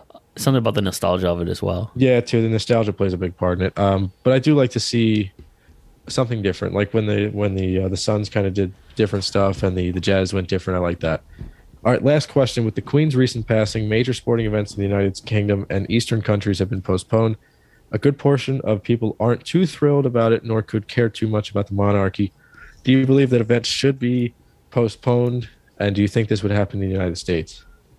I don't think it would happen in the United States. Well, I mean, if the president died, I think they would push. Oh yeah, they would. I think they would cancel some stuff. That's what I was kind of equating it to. Oh yeah. In that case, yeah. Because who was it? I saw a tweet like Ukraine went through a war, yet they continued on what they were doing. Yeah. Despite having a war, and it's not like everyone's in agreement of this monarchy of having a queen as like the ruler of basically Europe or whatever. Like there was many interviews, especially on CNN, which TikTok is great for. They'll just give you like the blunders that you see on CNN. Yeah. Apparently CNN was like, "Oh, how do you feel about the queen's passing?" And this young lady was like, holding back a laugh, basically saying, "Honestly, it doesn't really affect my life. I don't really care. I don't even like having that monarchy. I don't even like the royal family for what they've done historically and all this stuff." Yeah. So people can kind of really like are over it. That's just an old thing that's just been cemented in people's brains for the Eastern Hemisphere and whatnot. And clearly, I don't know what I'm talking about because I live in the U.S. And just like you said at the top of the show, it doesn't really affect us too much. Yeah. But we do feel condolences for the family. But for me, I didn't like it. Like, all right, she passed. but she passed on Thursday. Promotions and whatnot are Saturday. I mean, you're making room for that? I don't know. Especially, like you said, people are taking time out of their busy schedules, paid a lot of money to see these events and whatnot. Now you're refunding everybody to reschedule? It's kind of, I don't know. I understand it. I don't know. I don't think if like the Prime Minister of Canada passed away, I don't think we would be postponing things here. So I think it's more of a country by country basis, and it depends on the how devoted you are and how loyal you are to your leader. Honestly, W's and L's. I have very little this week. All right, I have just an L. I have. All right, I'll go first, and then you can share your L on that. Actually, I'll go 1 and 1. I got 1 and 1. All right, perfect. So do I. I'll kick it off. My 1L, we already touched on it, Allen Robinson, but this is more specifically for Allen Robinson fantasy owners who picked him up, thinking he's going to blow the doors. Why don't you just shoot the arrow right at me? Oh, no. You have him on your team? A lot. Yeah, I have like 4 Allen Robinsons this year. Now, I saw this around most Twitter feeds, and you can confirm this or not, but most people have him as a 2.2 that he averaged or that he got them last night. Is that true? 1 catch for 12 yards. So you get a point for the catch and then 1.2 for the yards. So all right, bet. Rob, did you know that he played with Blake Bortles, Mitch Trubisky, the great savior Nick Foles? Yeah, that's why I fucking had him as a sleeper this year. Justin Fields and the Red Rifle Andy Dalton. Yet last night, with his new quarterback Matt Stafford, he was only targeted twice, which was the fewest he's ever had in a full game in his entire career. Well, he tore his ACL the first week of 2017, and he had more yards in that game than he did last night. Oh, my God. Oh, guess who had him that year, too? He. Does Matt Stafford hate black people? Yes. Next. But yeah, I saw that staggering set. I was like, this is just a tremendous out for any fantasy. They'll figure it out. Allen Robinson's too good, and Stafford's too good, and McVay's too good. They're going to. Is that what you're telling yourself? They'll make it a point next week to get him involved. You know how it is. Your guy goes silent the one week, the next week they make it a point to force him the ball. So, and that's where you take him off easy. I don't think it's a problem. Yeah. Oh my God. All right, my one L. Yeah. All right, my other L, my only L is going to be a Virginia Country Club that thought it was a good idea to have 9/11 themed menu for this Sunday. They have a 2977 chowder, which is the number of people that died. They have the first responder flatbread, Flight 93 redirect, which is a hot crab dip and a crostini. They have the Pentagon pie, the Freedom flounder, the 9/11 oysters with a chipotle remoulade, the Remember Teeny, and the Never Forget sampler. And this is from 12 to 9 p.m. Limited seating available. Curbside pickup available. Only available on 9/11/22. It's open to the public though. They dropped the ball by saying it's open until 9 to 11. Patriot Day 2000. Patriot Day 2022. Seafood Sunday. 540-288-0091. Call ahead to reserve. I don't know about you, but I'd love a slice of that Pentagon pie. Yeah, right. Give me a corner. Give me the burning side. It's missing a piece. Yeah, give me that one. Give me the crumbs that come with it. That is just wild. They mean well, but yeah, that's a nice try, but it's an ill-advised tactic, in my opinion. Oh my God, 9/11, Jesus Christ. 9/11 was bad. You're gonna get the. I'm not even gonna say it on the podcast. I'll save it for after. I'll text it to you. I have a follow-up to that with my W as well. Oh, all right, perfect. My 1W is the Pittsburgh Steelers. I found out that they're going to honor late teammate Dwayne Haskins this season throughout the year by wearing a number 3 sticker on the back of the helmets to commemorate him as well. So. All right, well, my W is going to sort of coincide with him as well. So do you know who hit his first home run as a Philly on the day Dwayne Haskins died? The Queen died yesterday. Obviously, our sympathies to her. We're not making fun of her death. But the screenshot I sent you, the Queen passed away. And guess who started trending on Twitter? Nick Castellanos. Nick Castellanos. So Twitter has done it once again. My condolences, obviously, to the Haskins family, but Castellanos hit a home run on that day. Castellanos, it's a shame he's not going to be back in time to hit a home run on 9/11, but he hit one last year, which was the lock of the century. I tried to bet it the night before, but no player props were available. And then the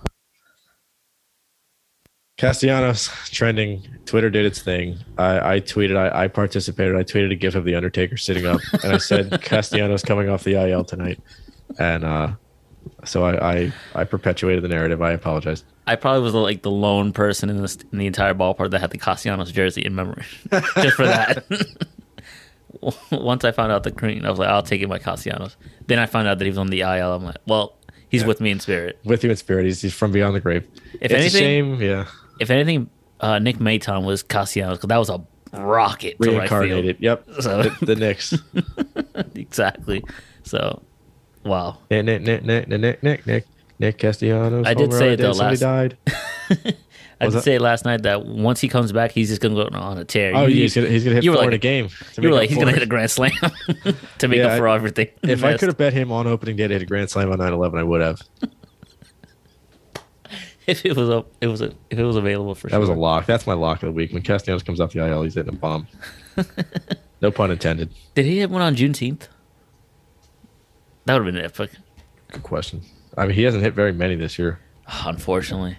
Hit one when Haskins died. He hit one the day after Will Smith slapped who's the other guy? Chris Rock. His wife must have been thrilled though. His wife hates it. She must have been thrilled that he was on the IL. She can't stand this like joke that we all have. The Phillies, they lost 9-3. Nah, he didn't hit one that day. That's a shame. He missed one there. He was 0 for 3 with a walk and a strike. I'm sure that's surprising. If anybody needs to get right Didi game. Gregorius batted third that game. Good Lord. Zach Eflin lasted 2 innings. All right, that's bad. Let's wrap it up. Wrap it up now. Blow my brains out and Castellanos hits a homer on my grave.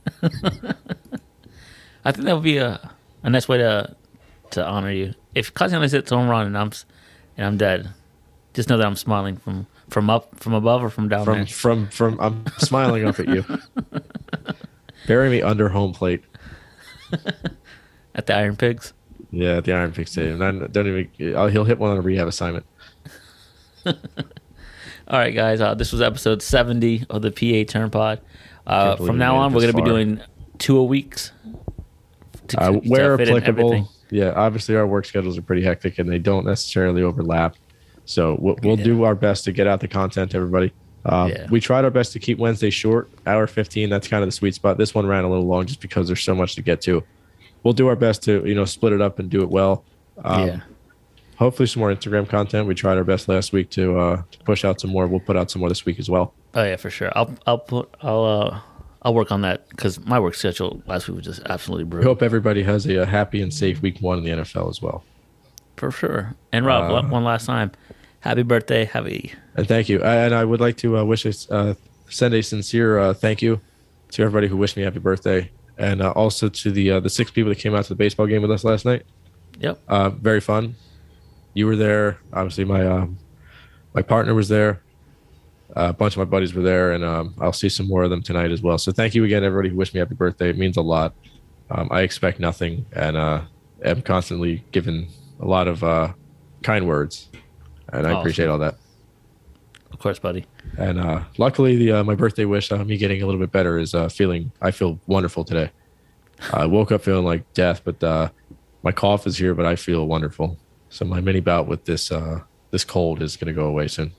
For sure. In time for Top Golf. Yes. All right, guys. We'll see you next week.